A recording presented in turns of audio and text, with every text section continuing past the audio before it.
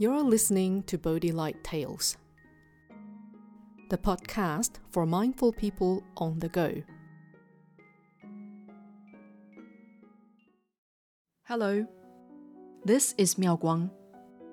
Today's Bodhi Light Tale is A Life for a Pearl. During the Buddha's time, there lived a noble bhikshu named Yatin.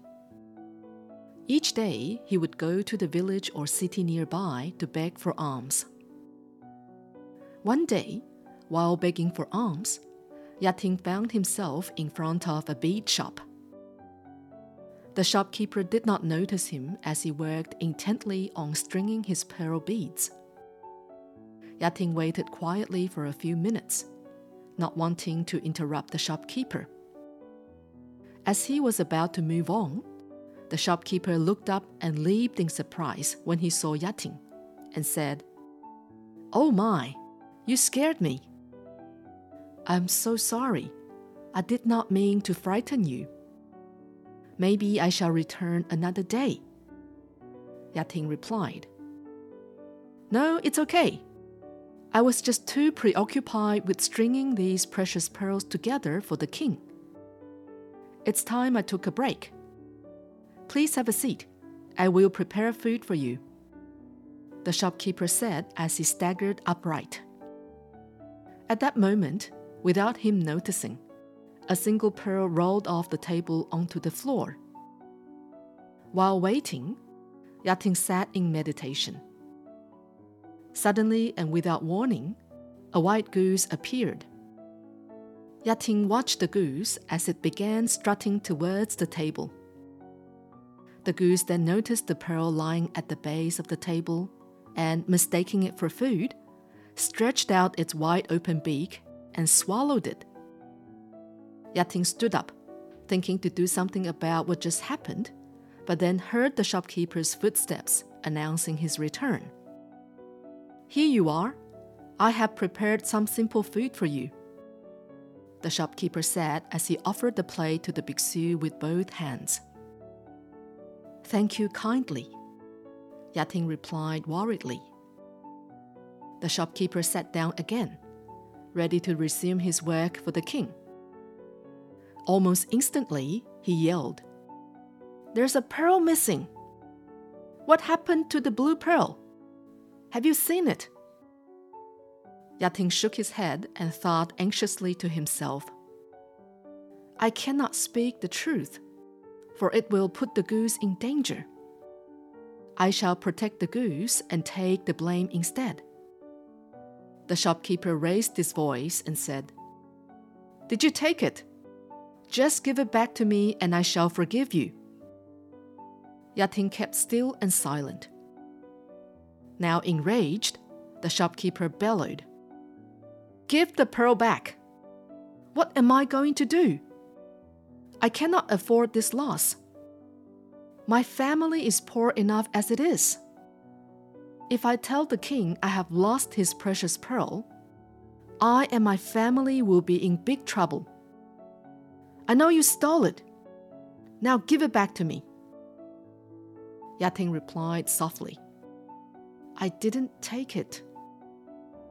The shopkeeper then grabbed his bamboo stick and began beating Yatin, shouting all the while, "You think just because you're a bhikshu you can get away with theft? How dare you? Is this how you treat those who offer you food out of generosity? Give the pearl back now or die." Yatin, in great pain and covered in blood, uttered, "I did not take your pearl." Attracted by the blood on the floor, the goose began licking Yatin's blood. In his uncontrolled rage, the shopkeeper struck the goose and it fell dead. Crying, Yatin said, "Why did you kill the goose?" "Why do you care? It's the goose's own fault. It was in the wrong place at the wrong time," the shopkeeper yelled. It was then that the pearl rolled out of the dead goose's mouth. Yatin explained to the stupefied shopkeeper that the goose had swallowed the pearl, thinking it was food. Utterly ashamed of his behavior, the shopkeeper apologized to the biksu. "I am so sorry. This tragic turn of events wouldn't have happened if I could control my anger. Why did you not tell me the truth? If I had told you the truth, that the goose ate the pearl, you would have killed it to retrieve the pearl. Am I right?" Yating replied. "Yes, you're right. I would have killed it," the shopkeeper said, nodding.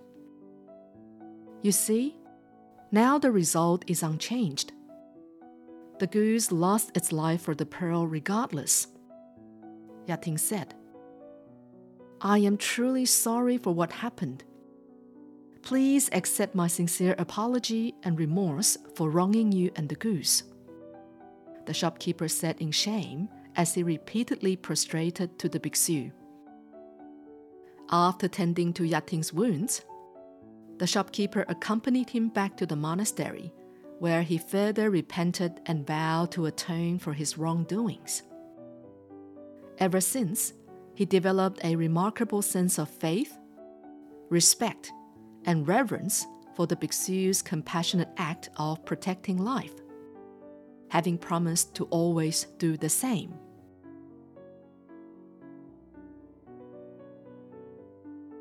This story highlights that our motivations significantly influence the outcomes of our actions.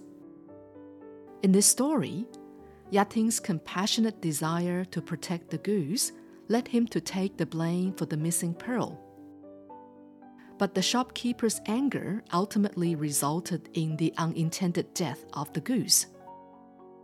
This serves as a reminder that we must always be mindful of our motivations and strive to act with compassion and understanding, even in the most challenging situations.